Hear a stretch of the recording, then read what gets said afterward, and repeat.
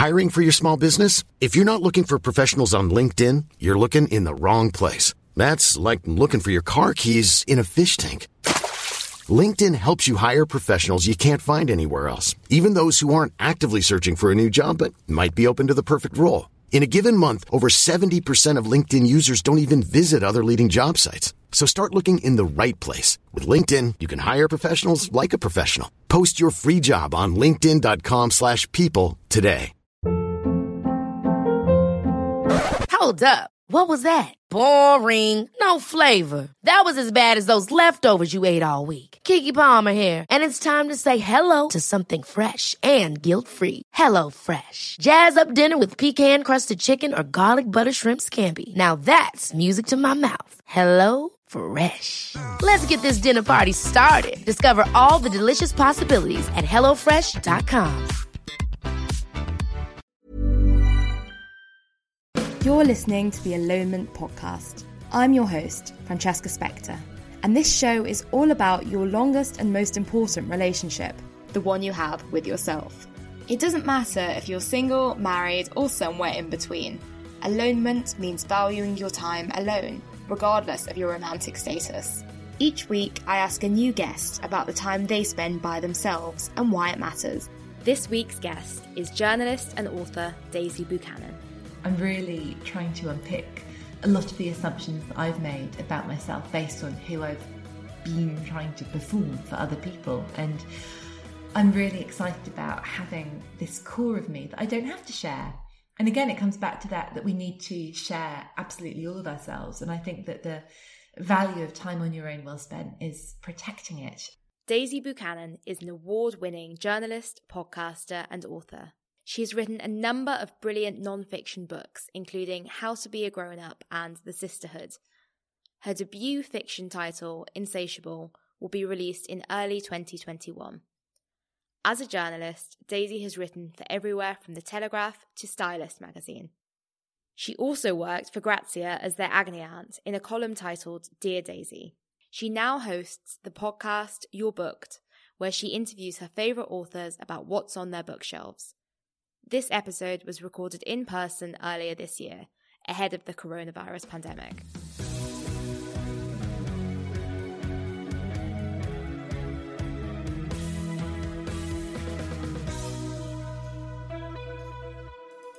Daisy, thank you so much for joining me today. I've been following Daisy's work for absolute ever, so it's so wonderful to have you here today on the podcast. It's my pleasure. Thank you so much for having me. So, Daisy, as Grazia's longtime agony aunt in your Dear Daisy column, you solved many other people's problems.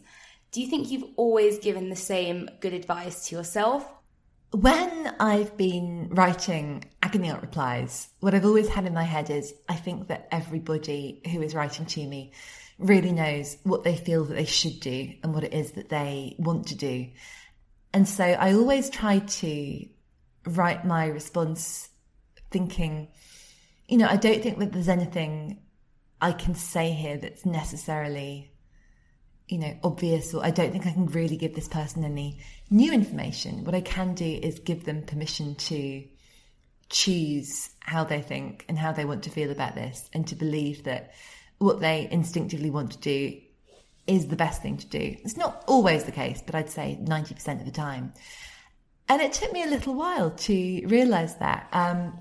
Now, I wish I could remember the name of this man, but I know he's famous for, I think he completed multiple triathlons in his 50s and beyond. And he's American. I'll have a Google, we can put it in the show notes. But he once said that someone said, what's your secret? Because he was a dentist and a triathlete and did all sorts of amazing things. Anyway, he said, I talk to myself more than I listen to myself. And I love that. It's really this year that I've realised that my brain doesn't have to talk to me the way it wants to, that I can absolutely talk to myself. I can choose how I think. I can give myself really, really good advice. I don't have to come to everything with this sort of terrible mental soundtrack. And that's been really exciting and empowering. And I think that being an agony aunt definitely helped with that. That, because I wanted to have the utmost respect for everybody who wrote in. And I've been learning, I think, to respect myself as well. And it's that, you got this, as the memes say. So would you say you've become a agony aunt to yourself almost? Yeah, and I think that you have to be. There's a podcast that I love listening to. That's maybe something that we'll come to later. When I think about how much I spend time on my own and how much I enjoy it. And then I think, but it's reading and listening to podcasts. Am I really on my own then?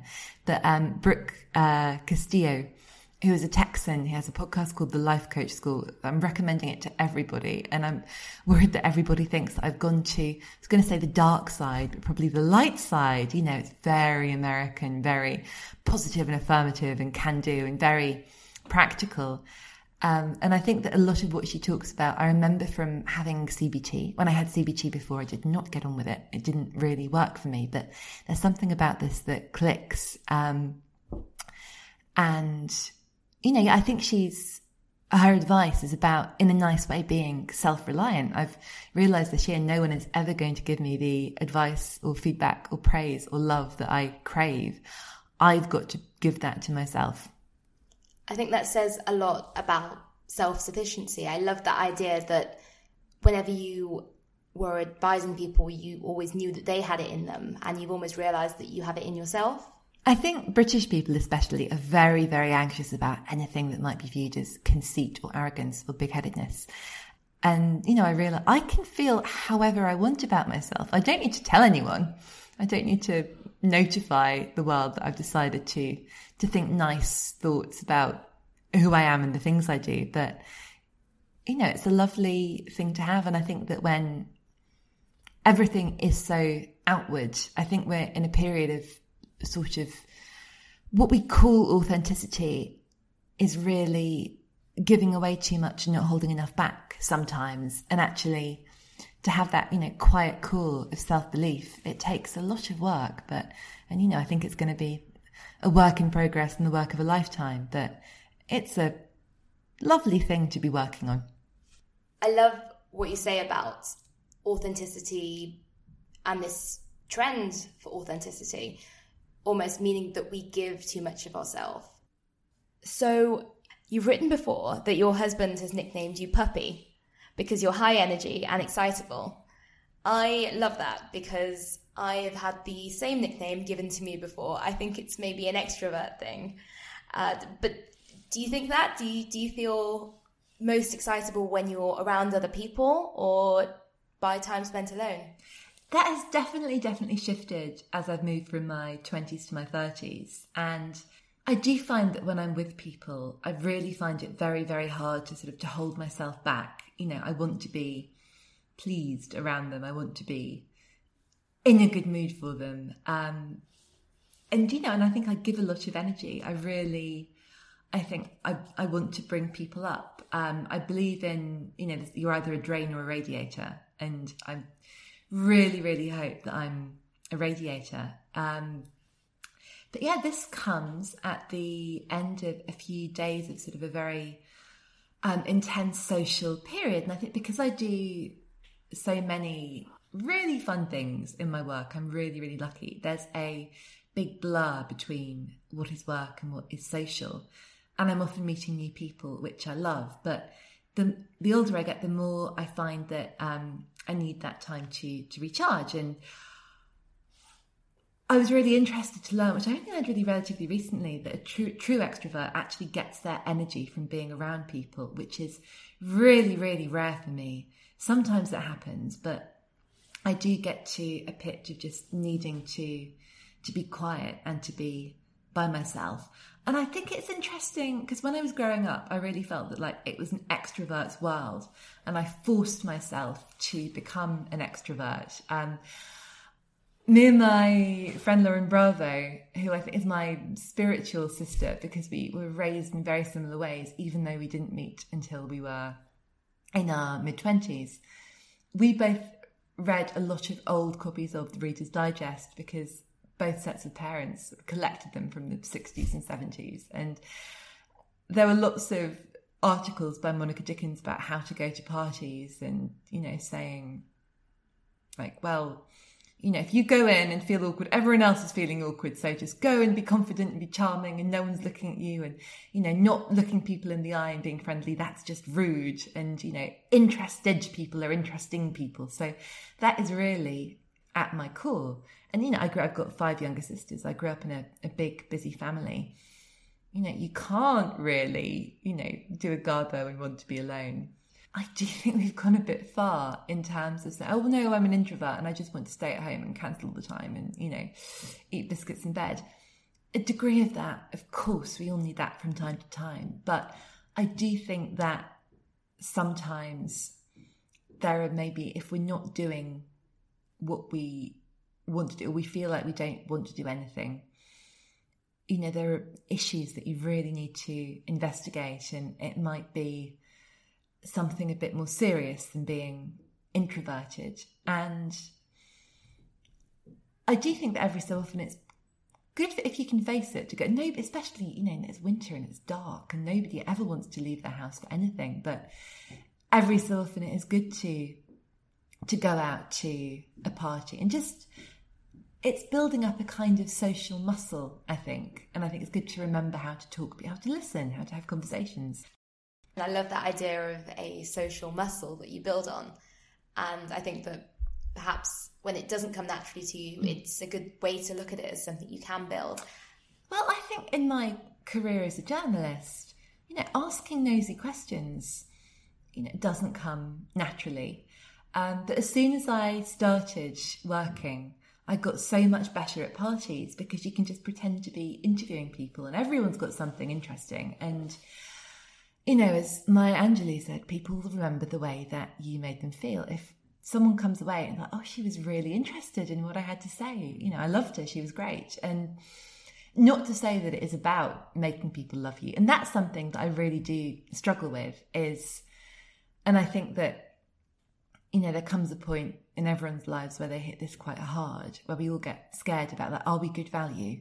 Do people want us at the party unless we bring 3 bottles of wine and sparkling conversation and celebrity guests? Like how, when is that, you know, just be yourself? And sometimes I think, is that really enough? And who is that anyway? Because I've been constructing this party person for so long. But I think that with all that, you know, the life I've chosen for myself is a really quiet one. It's just me and Dale by the sea. It's complicated, but I think we're all going through it. I think that the biggest mistake any of us could make is to believe that we're the only introvert in the world and everyone else knows what they're doing and everyone's nailing it and having a fabulous time. I think we're all floundering in the dark, and that's the best thing to have in your mind when you go to a party you're not sure that you want to go to. And this idea, the idea of being a radiator, where do you think that developed from? That this need to be, or not so much need, but your want to be a radiator? I wish I could remember where I first heard it from. It would have been in a book, but I can't remember which book. But I think a lot of it is probably being aware of the drains, having those conversations with people and just feeling like, oh God, my life force is being sapped from me. I never want to put another person through what I'm feeling right now. And maybe a little bit as well. My parents have a complicated relationship, I think, with hosting. And it's funny because I think my mum really loves it. I think my dad loves the idea of it. And then when his house is full of people, he thinks, oh no. But so, and there's nothing grand about it. It had a very sort of, you know, rackety, straightforward sort of middle class upbringing. Also, we always lived in big houses that were falling down. So I think there was lots of room to have people to stay. And Mum was always trying to find ways of making up for the fact that everybody had been sleeping in like a leak or something. And, you know, I remember one of my earliest memories, I think, you know, going to birthday parties and having it drummed into me that I had to kind of thank everybody and I had to say the food was delicious even if I hated it. I mean, lots of this stuff is actually terrible for women. Lots of it, there's a point where I think we are encouraged to, you know, put our own feelings last and make everyone else's comfort a priority. And that's really not a good thing. And sometimes I wish I could unlearn that. But at the same time, realising that I think interactions are what brighten people's day. And also, you know, when I have spent time with people who I feel truly nourished by, you know, who I find really fascinating and charming and fun, you know, there's no greater gift. I think it's like the best kind of flirting. I mean, there's flirting that's sort of, you know, weak at the knees flirting, which I think we all need a bit of from time to time. But also just the idea of, you know, charm and fun. I think as well, you know, being very, very interested in your Noel Cowards and Diana Vreelands, and I was going to say Dorothy Parker's. I'm not sure if Dorothy Parker ever was a beacon of charm exactly, but, you know, I think there's obviously a needy bit of me that wants to make people laugh and be entertaining and be entertained too. And I think that's what it comes from. I love comedy. It's probably the love of my life. And that when you've seen something spectacular or watched something or someone really, really make you laugh, and, you know, that's the feeling that I would most like people to have. And I'm a member of Jilly Cooper Book Club, and they're the most brilliant, extraordinary, talented, smart group of radiators I've had the good fortune to know. We're all friends because we love the work of Jilly Cooper. And the best thing is when we meet up and talk about the books, we all know the books off by heart. So it is not too challenging a book club, but we've met Jilly a couple of times and I love her novels. I know in places there are a few sort of problematic faves, and some of the things she said about feminism are, you know, tricky for me to hear. But my goodness, is that woman ever a radiator? She's just fabulous. And she is the sort of glowing, golden, unique, gorgeous beacon of light in the centre of the room. But the magic trick that she performs is she makes everybody feel as glowing and golden as she is. You know, she is like, I'm the most fabulous person in the room. You are also the most fabulous person in the room. This is the most fabulous room. And I will die trying to pull off that trick. How do you and your husband, Dale, balance each other out in that way? Would you say that you're both radiators, or you're both, perhaps one of you is more introverted, one's more extroverted? I think Dale is definitely much more introverted. And it's interesting because he was a frontman of various bands in the 90s. You know, he's a writer too. He does lots of performing. And I think that there's perhaps something about being in that position where you can have a bit of an invisible boundary. You know, when you're on stage, you can choose exactly what of yourself that you're giving away. I mean, the thing that astonishes me every day about Dale is he is someone who is really, really good at remembering details and paying attention and really, really listening to what people are saying. He's the best listener I know. You know, I'll have said something in passing and I'll not remember it. I won't know what I'm talking about. And you know, he's also a truly magnificent present buyer and just, he's really, really kind and really thoughtful. I mean, I think a lot about love languages. I don't know if you're familiar. Is it 5? Yes. Affirmation, words of love, words of affirmation, touching, acts of service, giving gifts, and number 5. Touch, words of affirmation. I was going to say smell, but that's not right. It'll come to us. It will come to us. But anyway, it's all right because we've not forgotten his. I think I'm very, very much a words person and a touching person. He is very much an acts of service person and a giver of gifts. And so it's been a real education for me to learn. There are so many different ways to say I love you and to show love. And, you know, I've also got a rule, a breakable rule, for sure. But I think that the best thing about, you know, love and committed relationships, you know, whatever form they take or whatever you want to call them, and it's different for everybody, but I've got a secret rule that, you know, we should always go home together. You know, we can arrive separately from whatever we're doing, but if one person gets to the party and wants to bail, you're like, yeah, it's fine. You know, because I think that it's a real sort of act of unity. I'm also superstitious because I have a couple of friends where one started, you know, when the relationship was on the outs, one would go home early and one would stay for ages, getting drunk and being very upset about everything. So, you know, I think it's, and it's changed my relationship as well with But I think I'm, the millionth person in the world to have this story where in my 20s, I thought I was an extrovert. I thought I was having fun. I drank very, very, very, very heavily, and I went to as many parties as I could. And it was really because I was just so directionless. And I think I wanted to put myself in a position where anything would happen to me. I wanted someone to kind of take my life and spin it somewhere glamorous. And I think still, now that's why I love dresses so much. I still feel there's a enchanted party dress out there that will turn me into the girl who's going to have an adventure. But what I've been learning a lot this year, and I've been really working on my relationships with drinking and binge eating. I don't think I am an alcoholic, but I've really worked on having a moderate relationship with alcohol, which has been life enhancing because I really haven't always. And I think that it's interesting. We're at a time now, and we're having lots of conversations around moderation and sobriety, where what we think of as the signs of addiction, the language of addiction doesn't fit us, but we are finding these things are not helpful in that way in our lives, and we have to relearn that relationship. They say, back to Brooke again, my Brooke Castillo, my best friend. She doesn't know she's my best friend, but she is. To stop binging, you have to build a life you don't want to escape from. And that's what I have now. I don't want to numb out anymore. I'm not going to these parties and making myself as sort of vulnerable and open to all the elements as possible and waiting for the chaos to take hold and, force a direction upon me.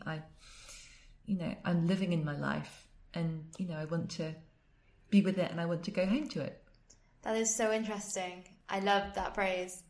Obviously, choosing the right partner can be a part of that, a part of developing your kind of happiest state. Do you think that choosing the right partner is a sign of self-love?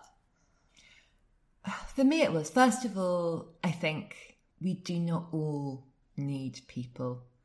I really, really love being in a relationship. At the same time now, I think that, heaven forbid, if something were to happen, I'm touching a leather chair. Touch my head, touching Touch leather, that's the phrase. I'm not sure that I really rush to find someone else. I think it would be, I'm going to get very emotional now. I don't think that's something that I'd want. But before I met Dale, I'd been in all the terrible relationships. And it's often been observed that it's Groucho Marx not wanting to be a member of any club that would have him. Always being with people who were quite withholding or inconsistent with their love and affection, and people who made me feel insecure, and people that I never felt quite worthy of. And I told myself that those relationships were, I was being swept along by it. It was a grand passion. I was consumed and I couldn't take any responsibility. When I met Dale, I had a conversation with Grace, my little sister, and I said, it's a bit weird because, you see, back to the gifts again. I mentioned this book in passing ages ago, and he just bought it for me. And he's really, he always texts back. And, one time we went to the theatre and I had the flu, and he walked me all the way home to Brixton where I lived. And then he went back home to Walthamstow. And what is his game? What kind of weirdo is this man? And Grace said, I think he's lovely. I think he loves you. I think he's the first person you've gone out with. It's really nice. You need to let this in. You need to trust this. You need to value yourself highly enough so that you're not suspicious of or dismissive of anyone who values you. It's interesting because the cliche is that you've got to love yourself before anyone else will love you. But from what you're saying, it was almost in reverse. You were so loved by Dale so early on, and it taught you to realise that you were deserving of that love. Yeah, I think definitely. I think it was really, really healing. And I know this is a bit controversial. I know that, and we talk about, intention setting, back to kind of the hippies and the, and I do have a hippie streak that's a mile wide, but right before I met him, it was my 27th birthday, and I'd been in this truly, truly toxic, I don't know if I can even call it a relationship, but it's breaking my heart and making me desperately unhappy with this person who freely said, like, look, this is never going to be any more than us sleeping together. I'm not as divorced as I told you I was. I have many other girlfriends. I'm moving to Los Angeles. I'm like, so I remember on my birthday saying, like, look, this year I am going to hold out for someone good. I'm not just going to seek validation. I'm going to step up. And this was like pre-Tinder as well, for what it's worth. So thank heavens, because I think during my lowest ebbs and most intense periods of singledom, I think Tinder would have broken me. So I'm not saying for a second that I willed this into being, but I think that I did consciously make a decision about what I was looking for and make a decision about valuing myself and holding out. And I just got incredibly lucky. I've got a theory. I'm very aware this might sound really privileged and obnoxious, but I've started to think of myself as just being a really, really lucky person. I mean, lucky in a sort of, Brittany, like #blessed way, but just generally, I think that more often than not, something or someone is looking out for me. I think I've been extraordinarily fortunate with the life I have and the opportunities I have, down to, again, touching wood, like, health I've been really lucky with. My nieces and nephews have all been, born sort of safely and they're all well. When I think of the amount of travelling I do and how relatively smoothly that goes, all of the birds that haven't pooed on my head, it really adds up. And then, all of the career stuff as well. And I find that really inspiring because it makes me think, well, I've got good luck on my side, so I'm going to give this scary thing a shot. And if it doesn't happen, I can't be lucky every time, but I am lucky most times, so I'll have another go. It's a nice feeling. I don't know if anyone else is like me and might find that just a comforting way to think, because and what I think makes you a drain and not a radiator is when you think the whole world is against you. And I think there are really, really very wealthy, privileged people who have that attitude. I think that politically what our problem is now is that people who have really nice lives are convinced that they deserve more and that they're not getting things that they ought to get because some mysterious force is taking it from them. And I think that thinking yourself lucky is maybe a different version of gratitude, if gratitude is a little bit hippie-tastic for you. But I like being grateful too. Well, I think certainly with your career, anyone who's ever read your writing would know that there's a lot more than luck at play. I think that's perhaps a very modest way of putting it. Well, that's a very, very kind thing to say. And I think there are plenty of people who, should be there but don't have the opportunities I do. And so, because, God, I'm really working on envy and jealousy. And every so often I will see a panel. I've got so many truly brilliant, talented friends, and I'll see what other people are doing, and I'll have a moment of, I didn't get asked to do that. And then like do you? Like, I'm a white blonde woman with, like I said, a very nice, easy life. There are plenty of versions of me, saying the sort of things that I would say. And, I think I get more than my fair share of opportunities to have a go.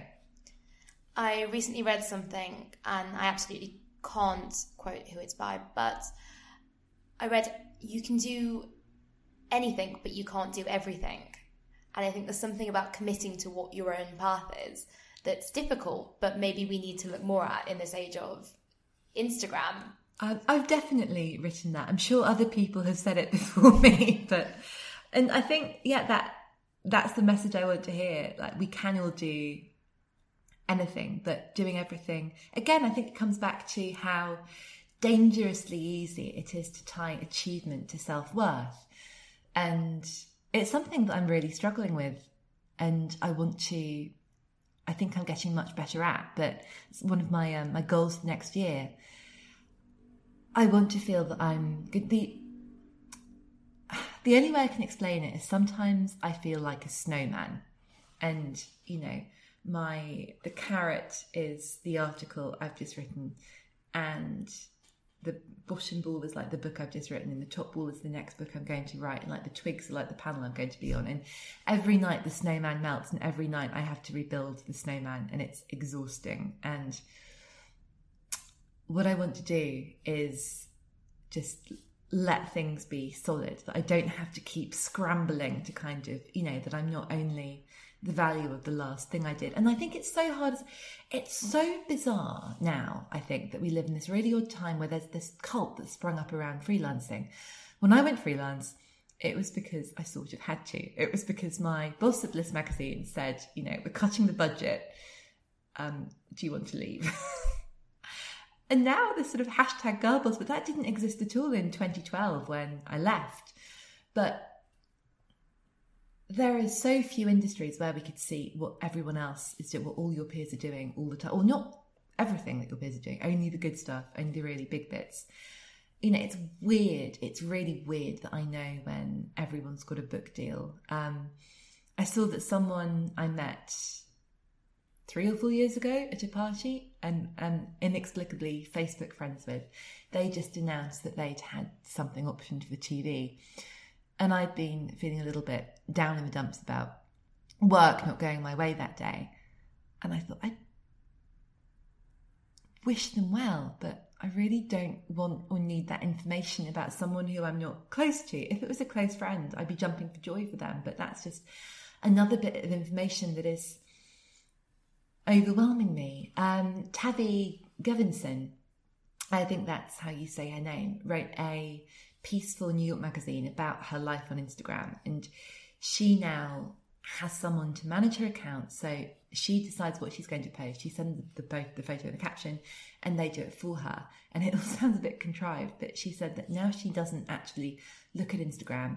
So on any given day, I think of 11 or 12 people instead of 4,000. And that really stuck with me. I think it's very difficult to be empathetic and to be a human and respectful and understanding of other people's humanity when we've got constant, abstract little pieces of information about thousands of people that we met once or barely know, and we dangerously think we know because we're not having real exchanges with them. We're just throwing out bits of our lives at each other. And that comes back to drains and radiators. I think it's quite draining if, you meet someone at a party, say, hi, how are you? And like, great. And then like, and here's my CV. Here's the talk I just did. And I understand, because we live in a world where we're all being made to feel increasingly insecure about this. And we need to keep selling ourselves. And so the condition is really exacerbating itself. It's a vicious circle. I think it comes back to what you said with your analogy earlier. I think it's knowing who you are without being a sum of your parts or your work. Yes, which is difficult. And I think what I've realised now is, and that's the value of time alone, I don't know who I'm finding it out, who I am, really. And that's very, very exciting. It should be a nourishing and nurturing time. I'm really trying to unpick a lot of the assumptions that I've made about myself based on who I've been trying to perform for other people. And I'm really excited about having this core of me that I don't have to share. And again, it comes back to that we need to share absolutely all of ourselves. And I think that the value of time on your own well spent is protecting it. I think it might be Elizabeth Gilbert or Brene Brown. Everything I come back to, it's either Julie Cooper or Elizabeth Gilbert or Brene Brown, but about the difference between, what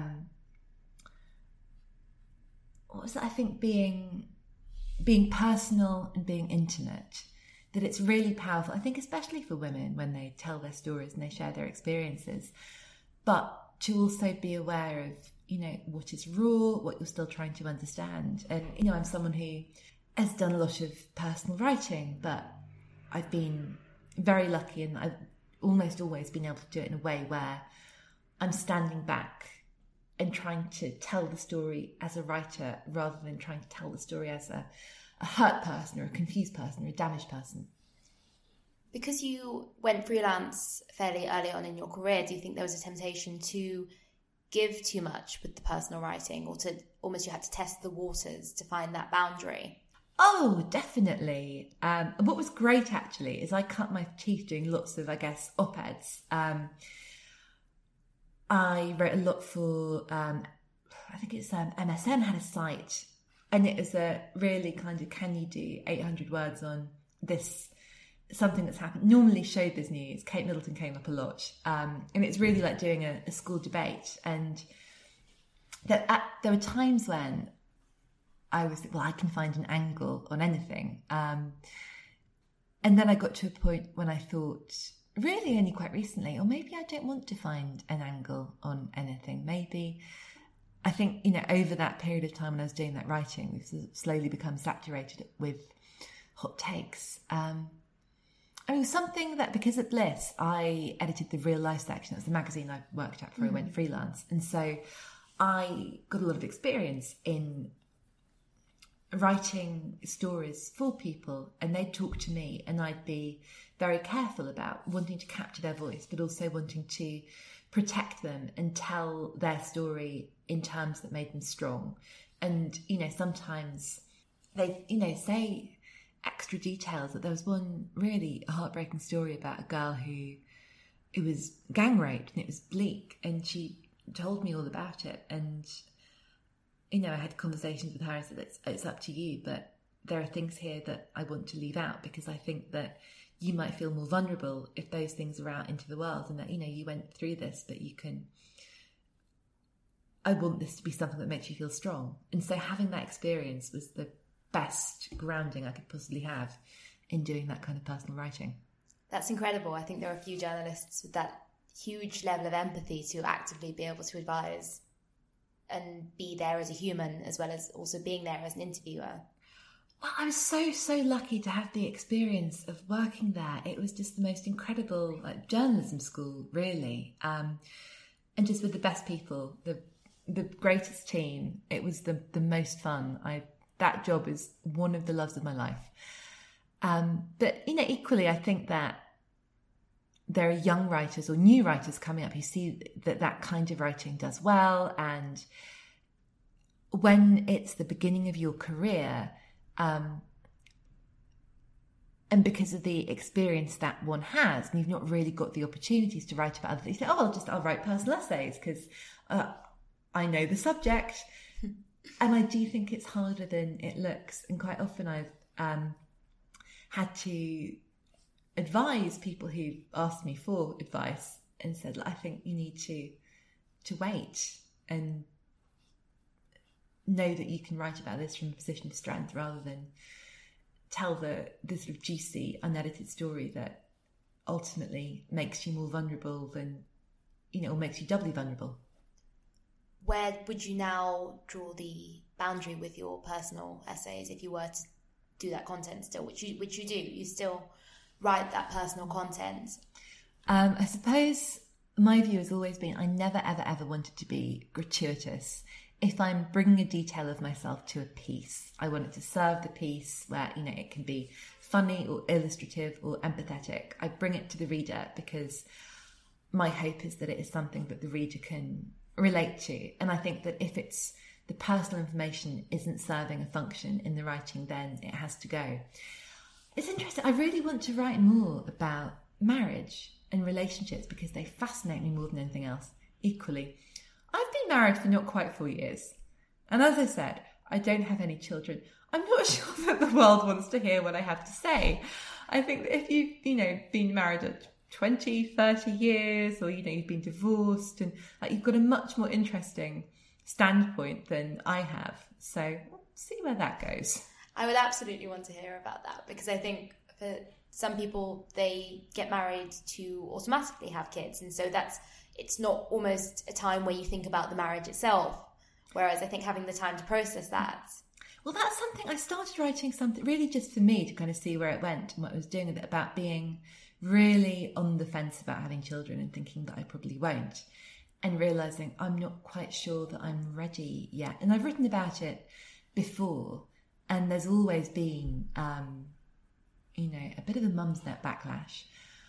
And I think it's such an interesting subject, and I think it's something that I think lots of women grow up believing that they will be mothers. And another thing as well is I've got some very dear friends who are desperate to be parents, and for various reasons they can't, and it's heartbreaking and devastating. And that's really opened my eyes as well, because I feel as though I should want a child if I was going to have one so badly that I would be devastated if I couldn't.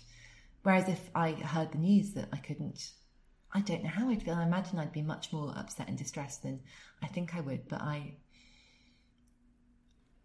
don't know how I'd feel about it, but I don't think it would be devastating. I really overthink this one. And what I really, there's a simple answer, which is I like the status quo. But yeah, I do think it's very interesting that mother is so central to what we think the function of woman is. And I would really love to challenge that more.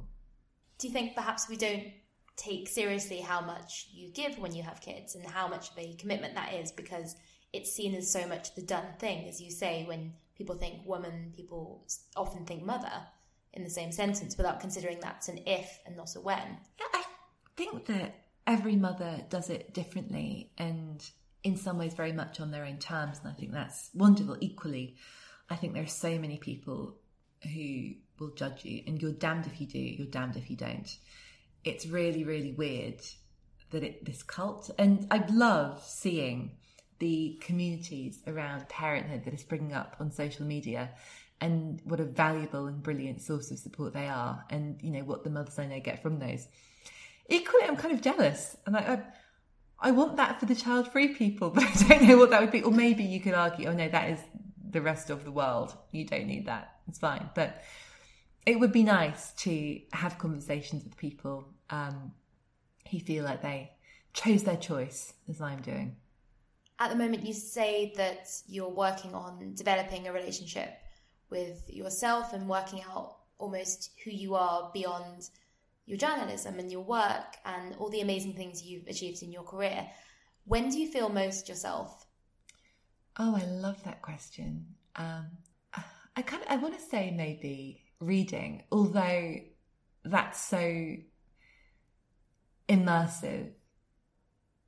And I think, again, reading is a kind of, it's a numbing out pleasure, but it's one that is okay.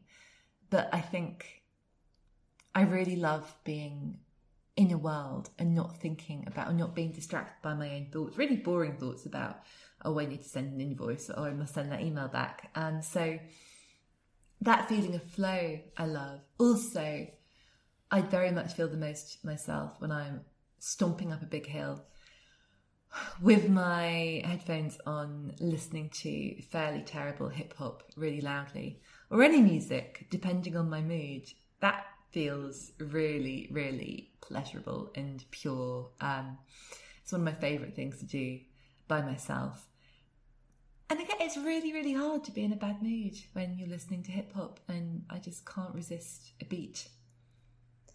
And what's your favourite memory about being alone? One of my favourite things to do if I'm ever, and I think it comes back to food. I really love eating alone. I love being sociable with it. And because I commute in and out of London, and I'm always eating by myself between meetings. Oh, actually, I know what it is. I was a guest speaker at Trinity College in Dublin. They had their end of term debate. This house believes we should all go naked. I think the Naked Rambler had been rearrested. We lost. There was an argument for being clothed, which won, but I was, I think because it gets quite cold in Dublin, I think that's what put people off. And so, this is quite a famous place, and I should know what it's called, and it's escaped me. I feel any people listening might be like, how could you not know it's this? But it's a place it's a posh supermarket downstairs. It reminds me very much of the Harvey Next food hall. There's fabulous flowers and gorgeous exotic vegetables, and then you go up and there is a restaurant, and I just turned 30 and I had a solo lunch, and I think I had 2 glasses of champagne and a Caesar salad and chips and a Knickerbocker Glory. Sounds spectacular. And that was when I thought, oh, this is nice. Oh, eating alone is, especially if you want to go somewhere that's, food, in restaurants, it's something that I love, and I love spending a lot of money on. But often I will happily eat chewy chicken at the back of an empty Wetherspoons at 4:00 in the afternoon for the bliss of the Wetherspoons being empty. And it can just be me and my book and my confusing, sad food. Because sometimes I think I love quiet. I get increasingly overwhelmed by noise, and being able to control the sounds around me. I really, really love quiet spaces. And I love being green spaces as well, and being by the sea and hearing, the sound of the sea, not the sound of people shouting. It's not my favourite. Like being alone on the train is my least favourite as well. I empathise. That's the wonderful thing about being alone. It's a totalitarian regime, isn't it? I think that's it. I'm much more of a control freak than I realised. And I think that's to do with the way I grew up as well, that, there's always chaos in a house with that many people. Everything's a bit messy and a bit noisy and a bit rambunctious. And maybe that's a little bit of why I don't want to have children as well. I want more control over my environment than is natural. You see, I'm getting to know myself and I'm not sure I like what I found. Daisy, thank you so much. It's been so wonderful talking to you, and I can absolutely verify that you are a total radiator. Well, it's been my absolute pleasure. I'm so glad that you are. Thank you so much for having me on. This, I'm afraid, is goodbye for now. It's the final episode for Series 1 of the Alonement podcast. So again, I just want to give a huge thank you to everyone who's tuned in so far and been in touch with your lovely messages and feedback. The idea of being alone together is never more significant than right now. And I really hope you found some time over the past few months to enjoy quality time with yourself. If you've enjoyed listening to the first series, please do consider leaving a quick review on Apple Podcasts. I'll be back again soon with Series 2.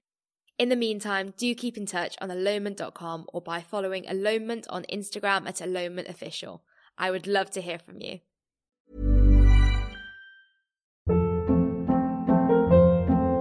Hold up. What was that? Boring. No flavor. That was as bad as those leftovers you ate all week. Keke Palmer here, and it's time to say hello to something fresh and guilt-free. HelloFresh. Jazz up dinner with pecan-crusted chicken or garlic butter shrimp scampi. Now that's music to my mouth. HelloFresh. Let's get this dinner party started. Discover all the delicious possibilities at HelloFresh.com.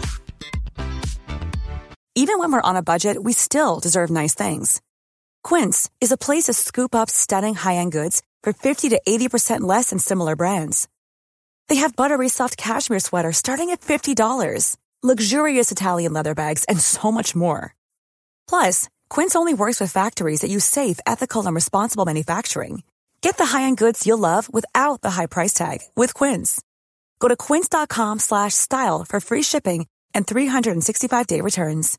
Imagine the softest sheets you've ever felt. Now imagine them getting even softer over time. That's what you'll feel with Boll & Branch's organic cotton sheets. In a recent customer survey, 96% replied that Boll & Branch sheets get softer with every wash. Start getting your best night's sleep in these sheets that get softer and softer for years to come. Try their sheets with a 30-night guarantee. Plus, get 15% off your first order at bollandbranch.com. Code BUTTERY. Exclusions apply. See site for details.